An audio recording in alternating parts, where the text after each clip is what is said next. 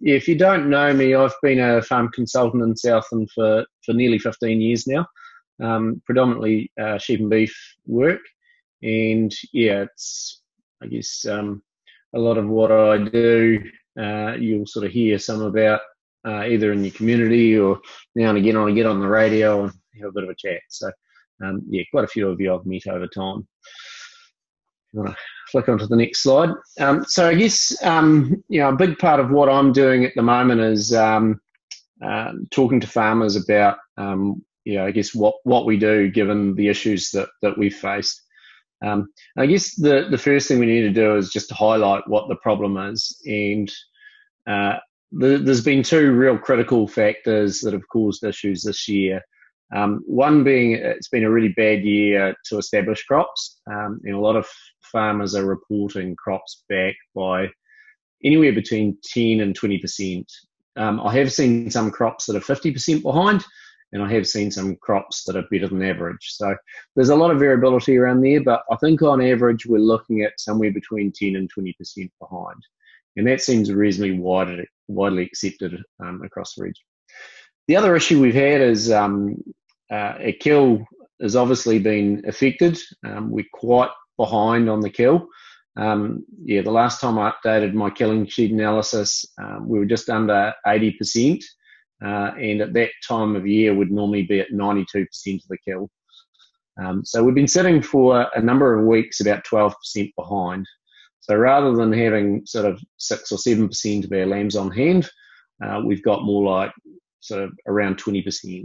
So, that's causing a few issues for farmers because we've got increased feed demand.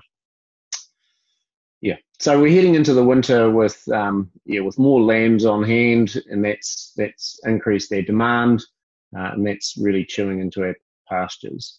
A lot of farmers have seen frosts last week. It's quite warm at the moment, which is, I think, very welcome. But the frosts last week really, I think, threw people a little bit, and started to sort of increase the sense of urgency of getting animals away.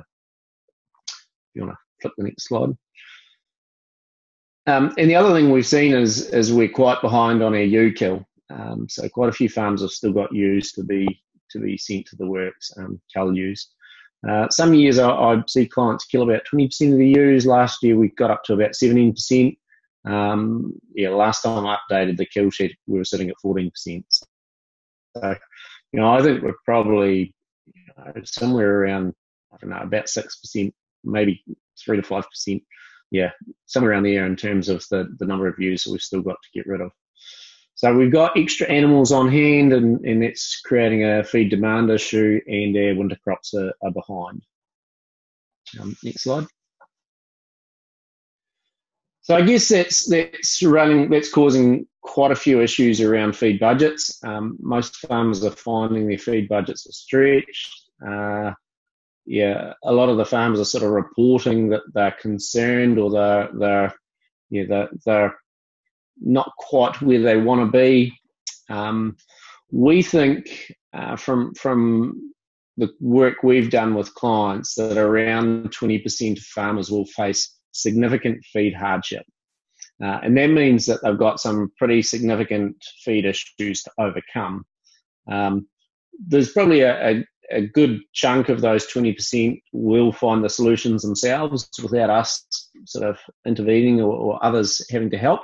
But we think that there's about 20% of farmers that are going to face pretty major issues. Obviously the feed issues are wider than that, but we think it's sort of 20% are the ones that are really going to face challenges. And I guess we keep hearing from farmers in that they're saying, I'll be okay if we have a good winter. And I often ask, what happens if we don't have a good winter? 2 weeks of rain really can change things. And I think if you're one of those people that are sort of relying on a good winter, I think there's probably reasons to be a little bit proactive. And the risk and the fears out there of what could eventuate, if we don't have a good winter, in the event we don't have a good winter, I guess, there's a risk of lighter ewes by the end of winter. early set stocking onto grass. So quite a few farmers have told me, hey, it looks like I'll be set stocking about the 15th of August. And the risk of a cold spell at lambing. And we know if we use a lighter and we are tighter for feed, then we do get increased lamb losses in those conditions. So we're sort of set up for a reasonably high risk for a number of farmers at lambing time. And so that's the risk that's presented at the moment, and it sort of comes down to us to think about what are the solutions. What can we do to mitigate those things? What are some of the tasks to do? And that's what I've been asked to raise. So I've come up with 5 tips that I have been using with other clients. So if you go into the next slide, please, Megan. So tip number 1, there's a risk that some farmers will try and stretch their crops to last. So, I have 60 days on my crops with my mixed stage ewes or whatever the strategy is, and there's a risk some farmers just try and stretch that.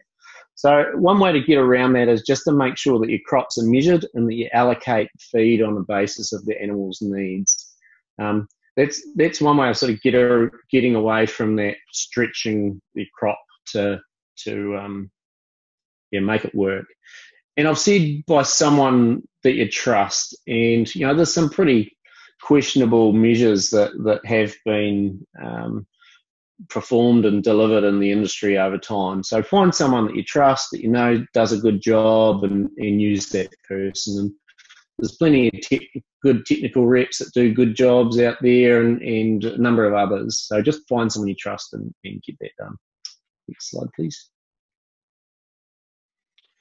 And the next one is, I guess, a question around what can we do to monitor the adverse effects.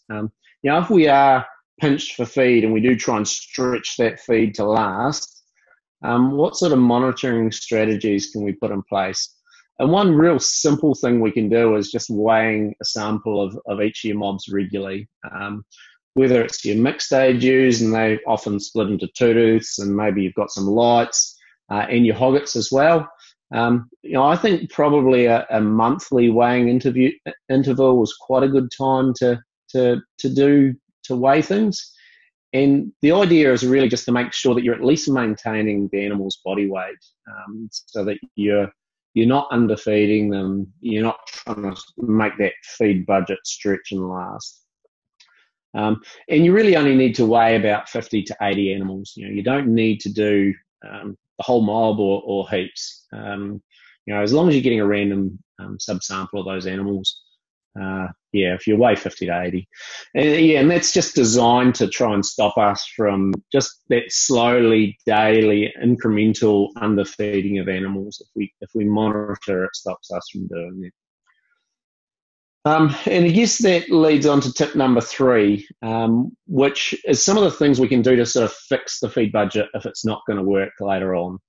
If we do use all that crop and the crops are lighter and we do allocate it to what the needs of the animals are, and we get to August and we're stretched for feed, what are some of the things we can do? And the common ones that I'm seeing are gibberellic acid, or ProGib as it's widely known. A lot of farmers are planning to use that this year. I like to see it go on early August, and the main reason is giving it a chance to have its effect. So giving it at least a month to do its thing. Nitrogen fertiliser is widely talked about, and in a good year we can use it from mid-August onwards. But keep in mind that your soil temperatures need to be somewhere around 6 to 7 degrees and rising. So keep an eye on those soil temperatures. But most of my clients are talking about using nitrogen in the springtime. I think probably 80% of the feed budgets I've done are tight, and farmers are looking at nitrogen in spring. And the one that's increasingly common is a conversation around sheep nuts in the last 40 to 60 days to multiple bearing ewes, to your twins and triplets. And most farms are sort of talking about pushing the feeding of those sheep nuts up to 300 grams a day. There's a lot of farmers out there who haven't used sheep nuts, so I think if you haven't used them before and you want to use them, take a bit of advice, talk to someone who has used them before, or get some advice on how to transition animals on. And a common question that's asked is there going to be cheap nuts available? If everybody's wanting them, are there going to be enough? And my response to that is always just contract. If you're worried about it, contract your supply, get it locked in.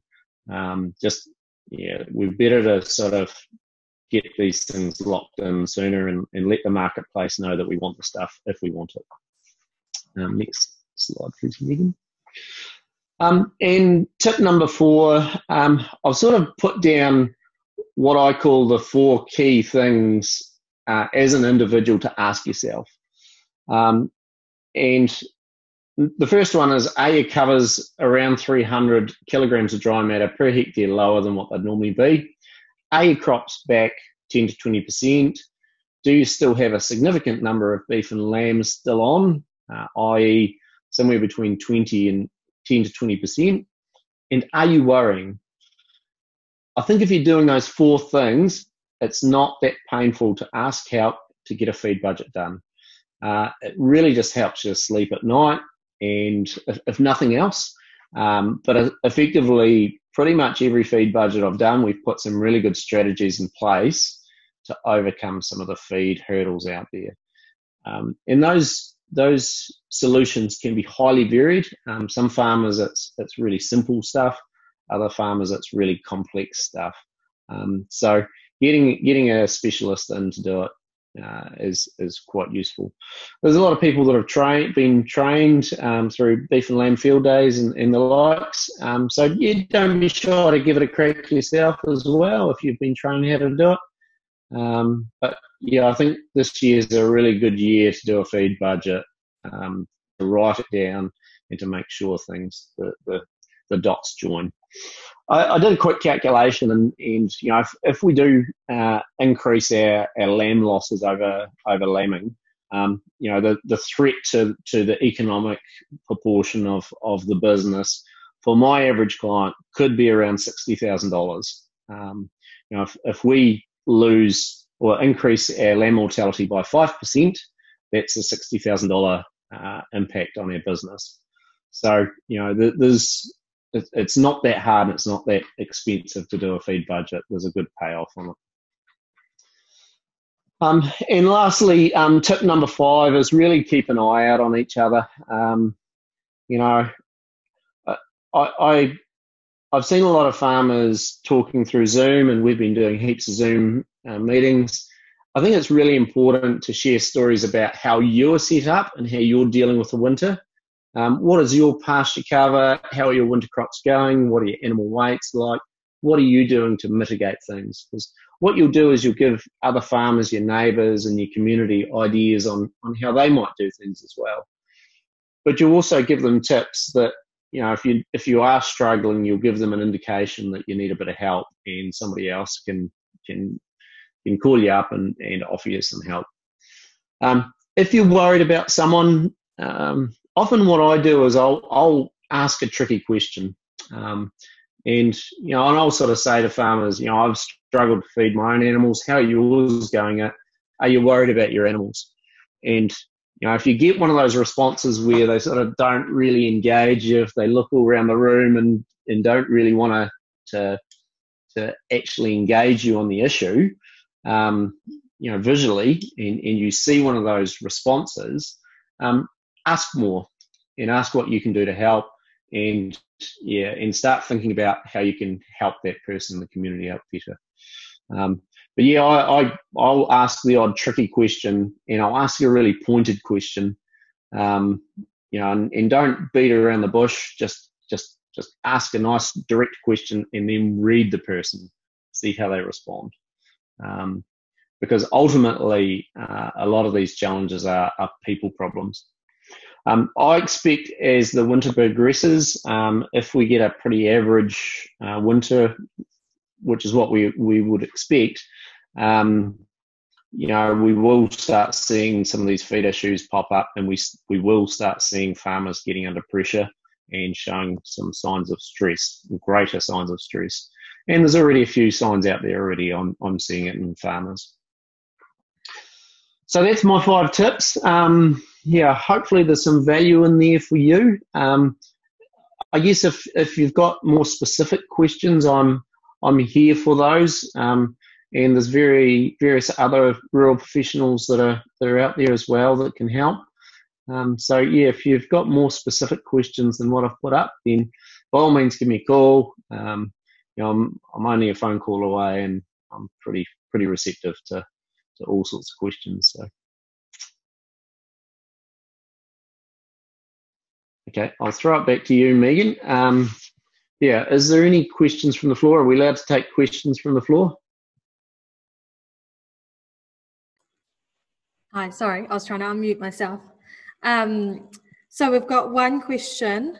Will there be any carryover of nitrogen from an autumn application of 70 kg of urea? I guess it depends on the timing.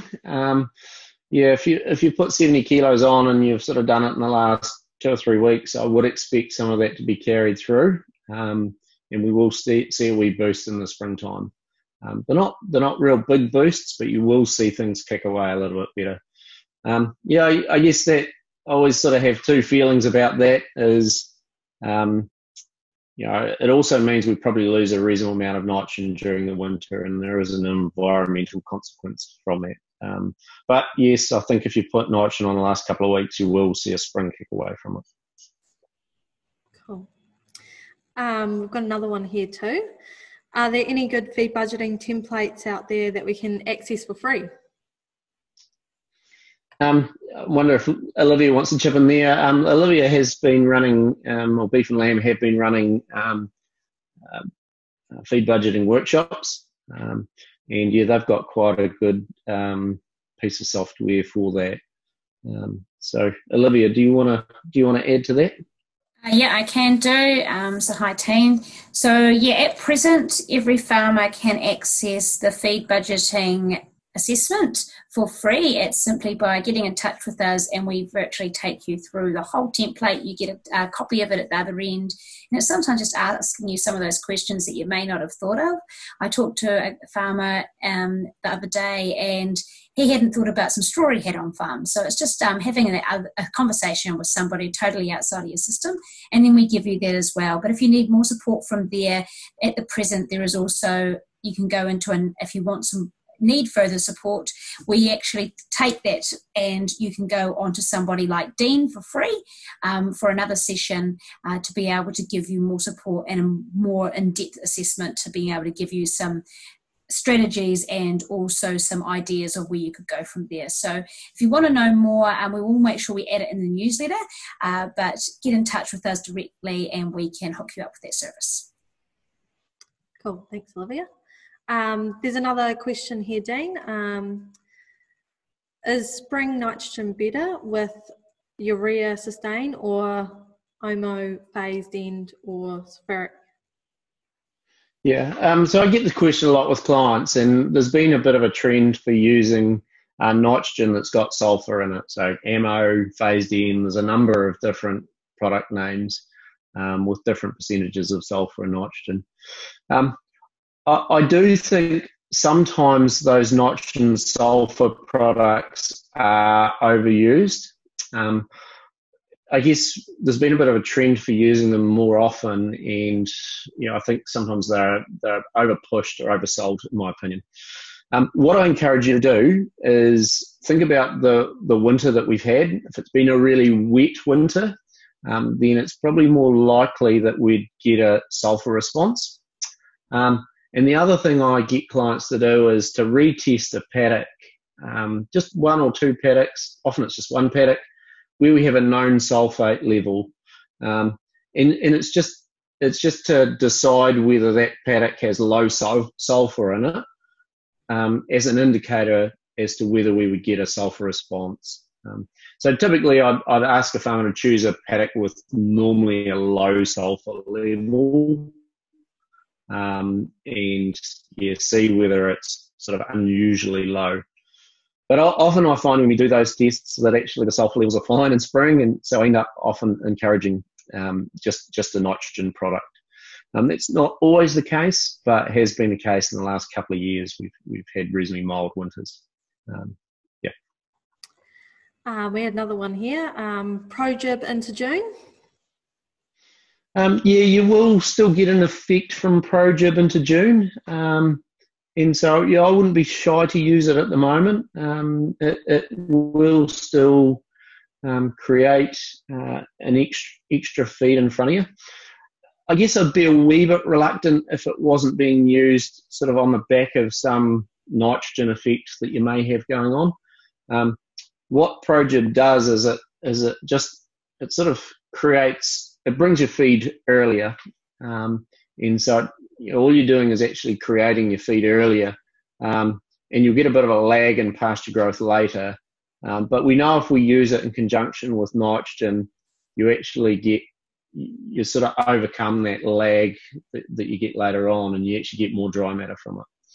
So I'd probably, if it was me, and it depends on every situation, but I'd prefer to use it in August, and in conjunction with a little bit of nitrogen, just to make sure that we're just not bringing our feed sooner and getting a big lag phase later on when we still need pasture growth. We'll have one last one. When can we get an accurate reading from sulfuric levels prior to spring?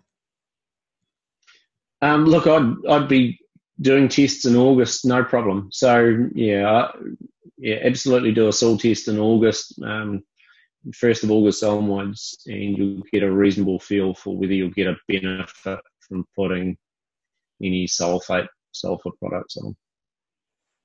Okay, cool. Hey, thanks